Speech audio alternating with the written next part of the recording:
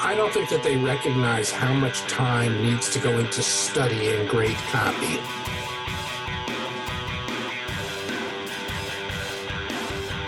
Hey, podcast listener, you're about to discover insider tips, tricks, and secrets to making more sales and converting more prospects into customers with email marketing.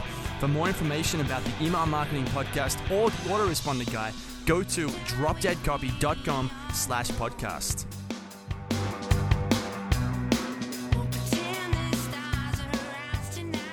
Hey everybody, we're back with another edition of the podcast. I'm David Allen, and we're here with a very interesting guest I've wanted to get on the show for a long time. Someone whose programs I have taken personally, some of his DVD programs and so forth I have bought. He is a fascinating copywriting story, and I just want to welcome Harlan Kilstein to the show. Hey, thanks for welcoming. Thanks for chasing me down. Yeah, well, it's taken a while. We won't talk about how many years it took.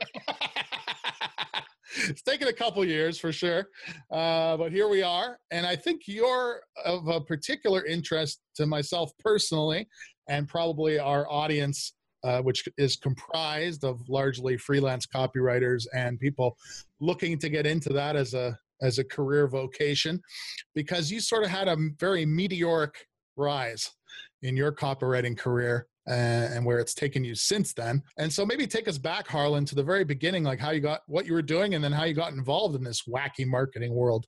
I'm sorry, did you say mediocre rise or meteoric? Meteoric.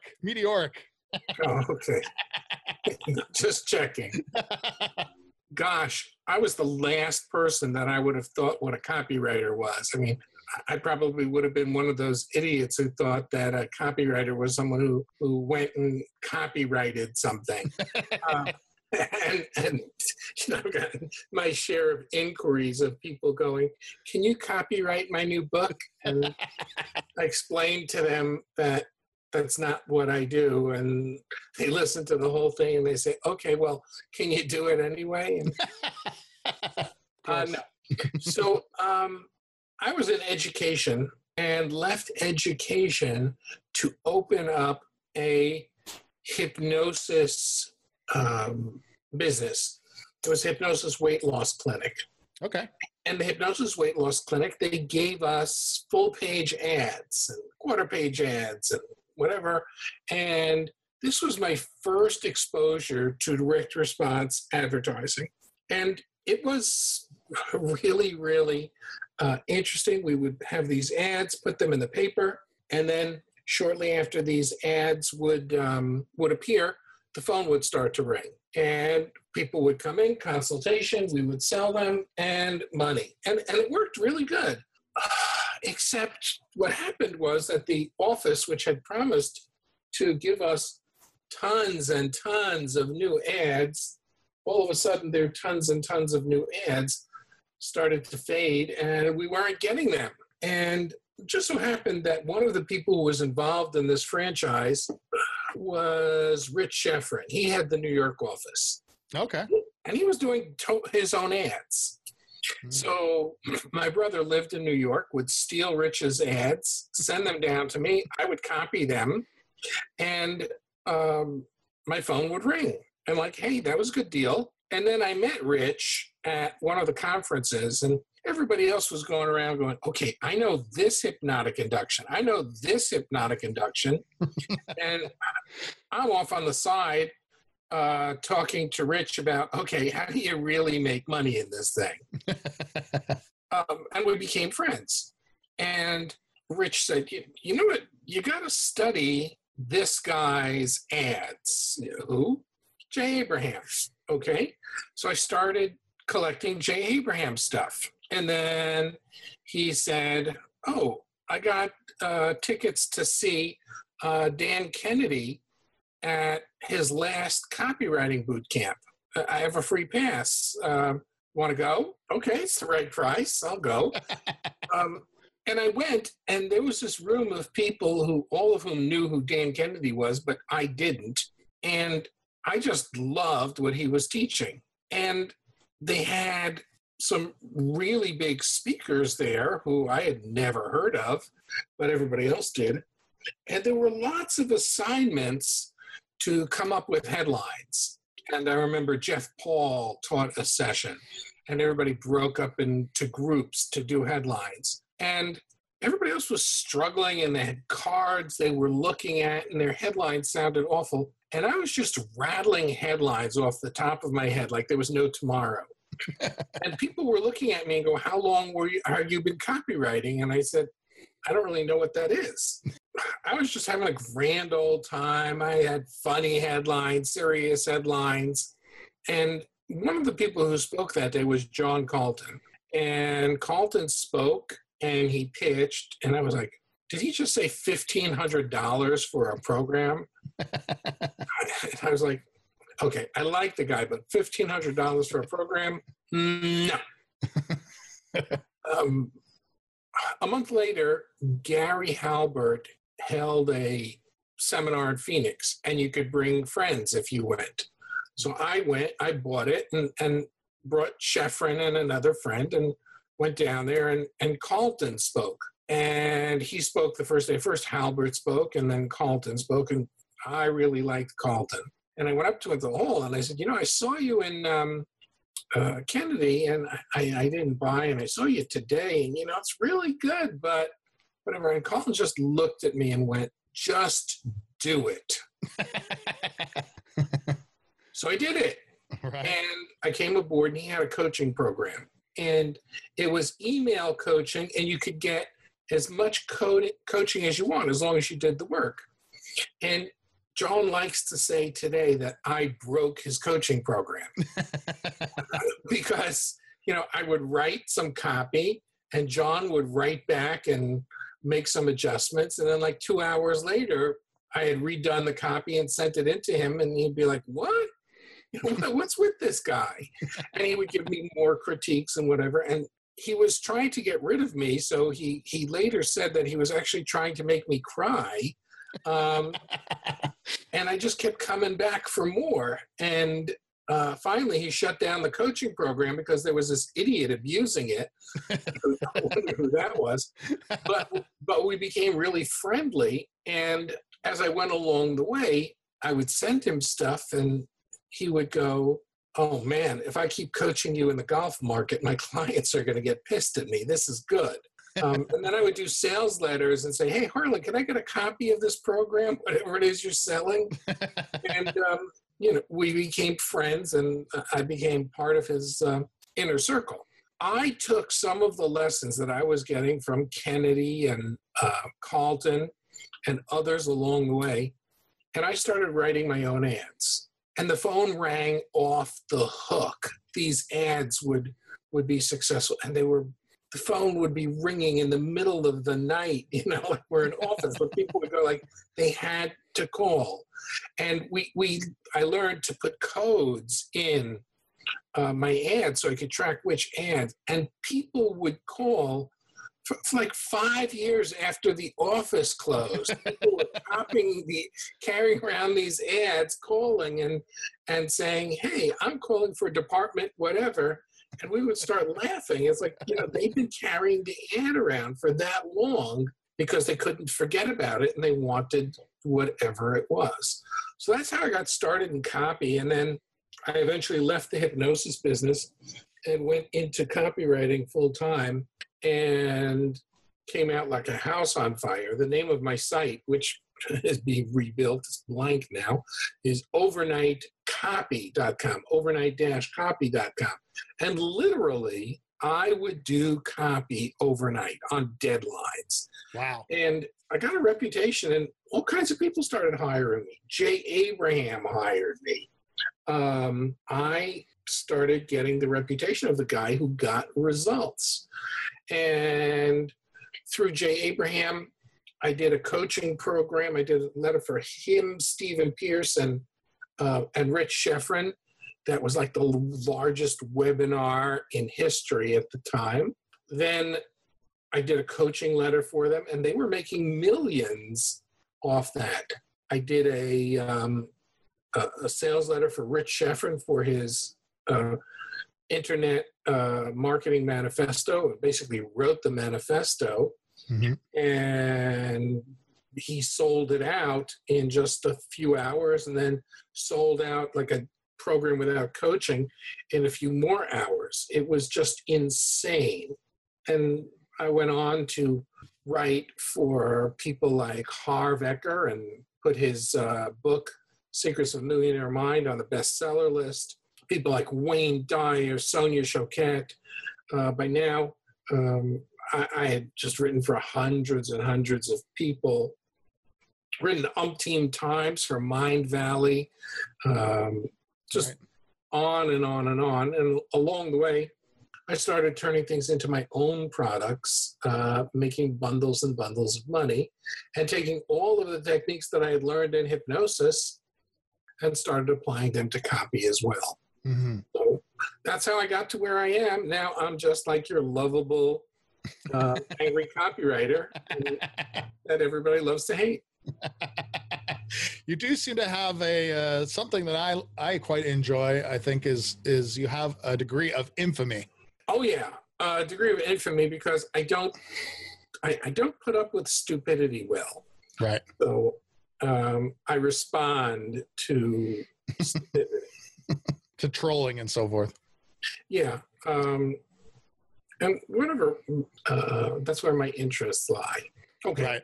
Now that you know who I am and my notoriety has been brought up, although I'm calming down in my old age.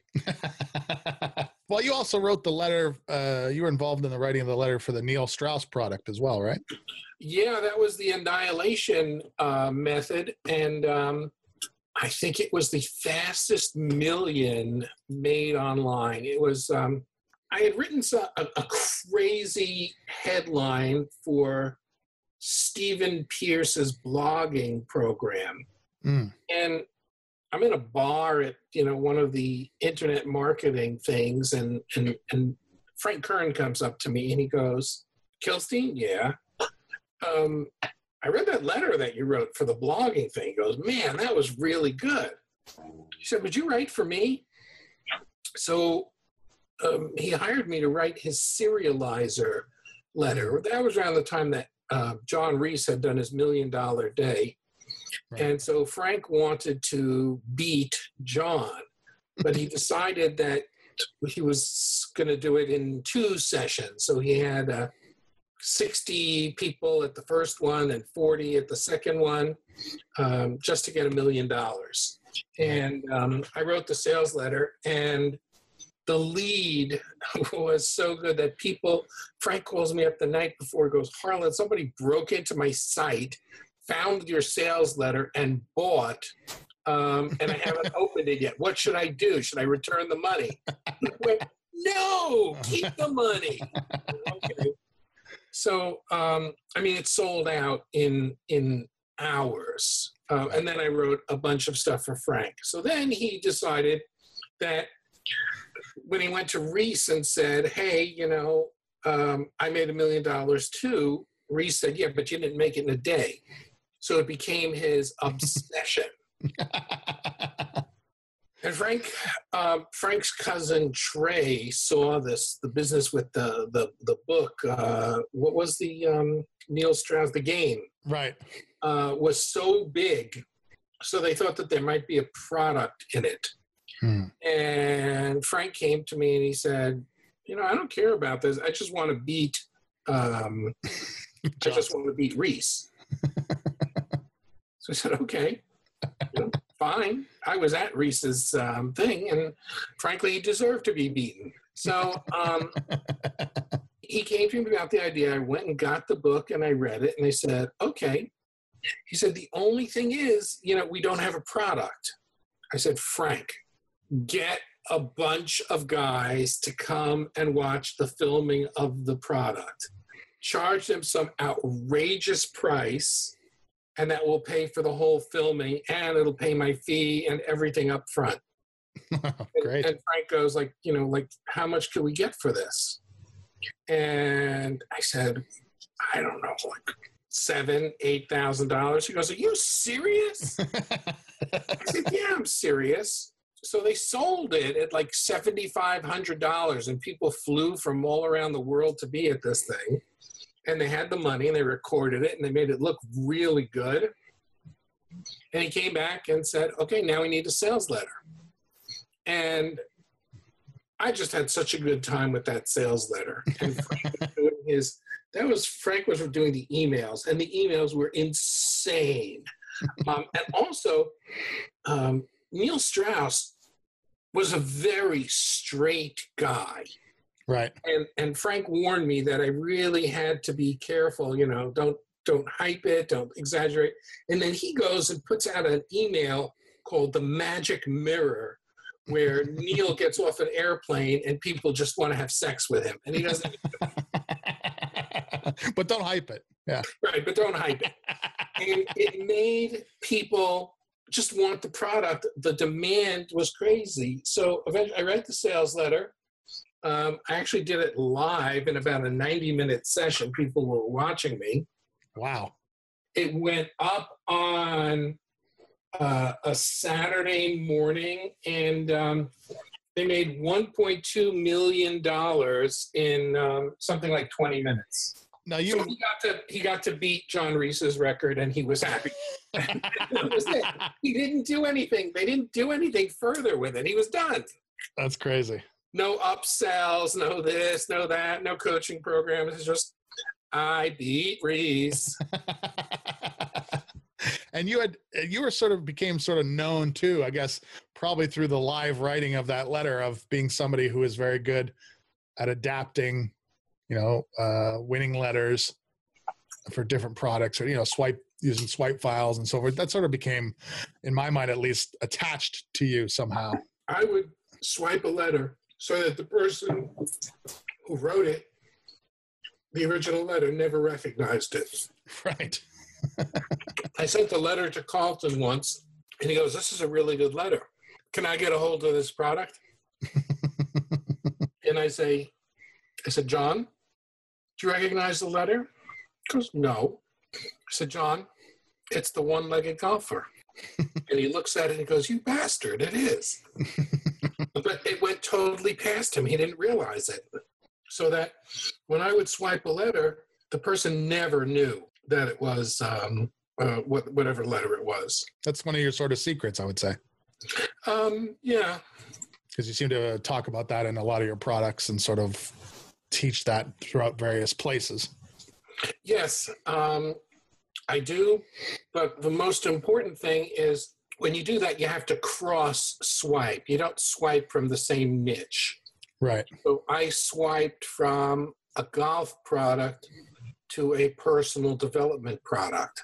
Right. I'll swipe from personal development products to a supplement product.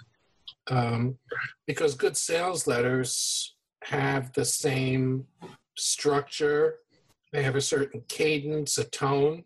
And if it's a proven sales letter, I'll just swipe it across the board. What are some of the things you learned through your copy career, perhaps, about the early part of it, where you rose to prominence and infamy, and that things are maybe that are counterintuitive, that maybe people just hearing your story wouldn't immediately recognize? I don't think that they recognize how much time needs to go into studying great copy. Right. And people just think, or they don't study, they don't read. Guys today, or they'll think that the only thing they have to do is study the Halbert letter, and or they'll copy every letter Halbert ever wrote and think that that's making them a copywriter. And I don't think that it's done that much for them, to tell you the truth. I don't think that it's helped them. And but what do I know? I'm just the just the man that's done it a certain way. Just the man who's done it a certain way. So, the bottom line is that I have different ways of doing things, and the old ways are necessarily the best ways. And when you refer to the old ways, are you talking about people hand copying out letters, or? Yeah, I don't think that is even worth the time anymore. What should people be replacing it with? Studying copy that's working, as building swipe files, reading copy every day. that I consider worth it. And they're looking for the structure of these winning letters and how like you said, you name 3 or 4 things that I think are important too, which is like the structure of it, the cadence of the various letters and so forth, because they all have their own sort of rhythm. Reading it out loud. Right. The stumbling points you hear by reading it out loud. Yeah. So I don't see people doing that. I don't see people with collections of magalogs like they used to do. I don't see people collecting any of that stuff. Right. Did you go back when you first started and look at ads from like way back? Actually, what I did was I went on to eBay and I bought every swipe file that I could get. And people knew that I would pay good money for a swipe file. So like 1 or 2 copywriters, they were closing things down and they sent me, they said, "Hey, Harlan, I got this whole tons of stuff. Want to buy them?" And the answer was always, "Hell yeah." Right. That's just money sitting there waiting to be accessed. And so I always said yes, and got huge collections. I mean, these days people couldn't get, where are you going to get Ben Savenga stuff, the old classic stuff? Yeah, everybody knows about his ham letter, but right. What about the other stuff that he's done? You don't see that anymore. So I went ahead and started getting that stuff and studying that stuff. I remember when I went to the Ben Savenga 500 or whatever it was, Ben right. Savenga 100, Indianapolis 500, whatever it was. His seminar, yeah. I took in, I had a magalog of his that I blew up and took it to him to sign. And he looked at it and like, whoa, somebody's done his work. That's awesome. And, I made it a point to study this stuff right. That other people didn't. And because of that, I got good really quickly, pretty much because I studied stuff and they would not study the stuff. So you would do the work and most people don't. I would do the work. I would study. I would buy products. I would buy golf magazines, wrestling magazines, just to see what the latest Colton ads. Right. Bottom line is that started to make a significant difference. Yeah, obviously. Now, I've heard Dan Kennedy talk about he studied ads from like the turn of the century and stuff in some of these old newspapers. I had done stuff like that, a while ago. I stopped doing it and started moving to more modern stuff because like Gene Schwartz says, stuff changes over time and you can't do the old stuff. You can't keep running the old stuff. Mm-hmm. So I want to see what's working in copy. There was a guy who took a Gene Schwartz letter and ran it as an ad today, and it bombed. Of course, yeah. Because it's not with the time. Someone thought, oh, there's some magic to it. It's going to work because he did it, and guess what? It didn't. So bottom line is this stuff, it works, but I don't find people really spending the time on getting good. They're all overnight heroes, and they haven't spent any time in the trenches, screwing up.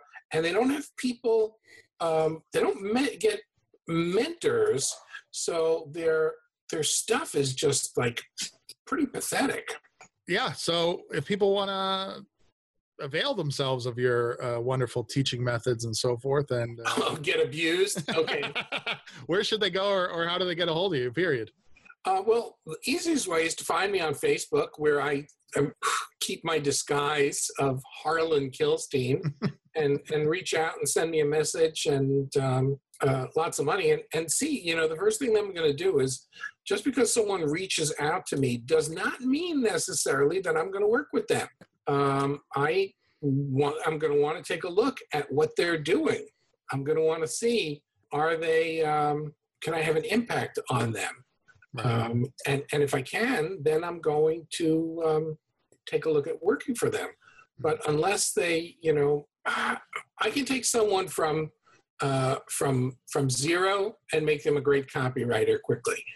I can take someone who is willing to learn and make them better. But somebody who knows way more than I do,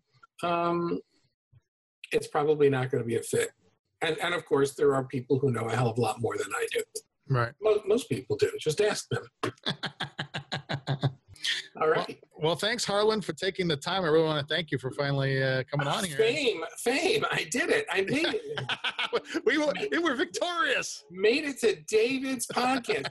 By the way, I think this may be the second podcast I've ever been on. Really? Yeah. What? I feel very... I'm a pain in the ass to everybody. Nobody gets on a podcast. I kind of got that over the years. But you didn't give up, so... I did not give up. No, I'm relentless, if nothing else. Well, there you go. Relentlessity works. Thank you so much for coming on, Harlan. And for everybody else, we'll be back with another edition of the podcast, hopefully as fun and entertaining. As soon as you can track down and stalk someone else. Exactly. As soon as I can unearth yet another gem like our friend Harlan Kilstein here. Take care, everybody. Thank you so much, David. Thank you so much. Hey everybody, thanks for listening. If you want to discover more insider tips, tricks, and secrets about driving sales with email marketing, sign up for daily email tips from the autoresponder guy. Go to dropdeadcopy.com/podcast, sign up, confirm your email address, and I'll send you daily emails on how to improve your email marketing and make more sales via email. You'll find out why open rates don't matter and the 7-letter word that underlies all effective marketing and much more.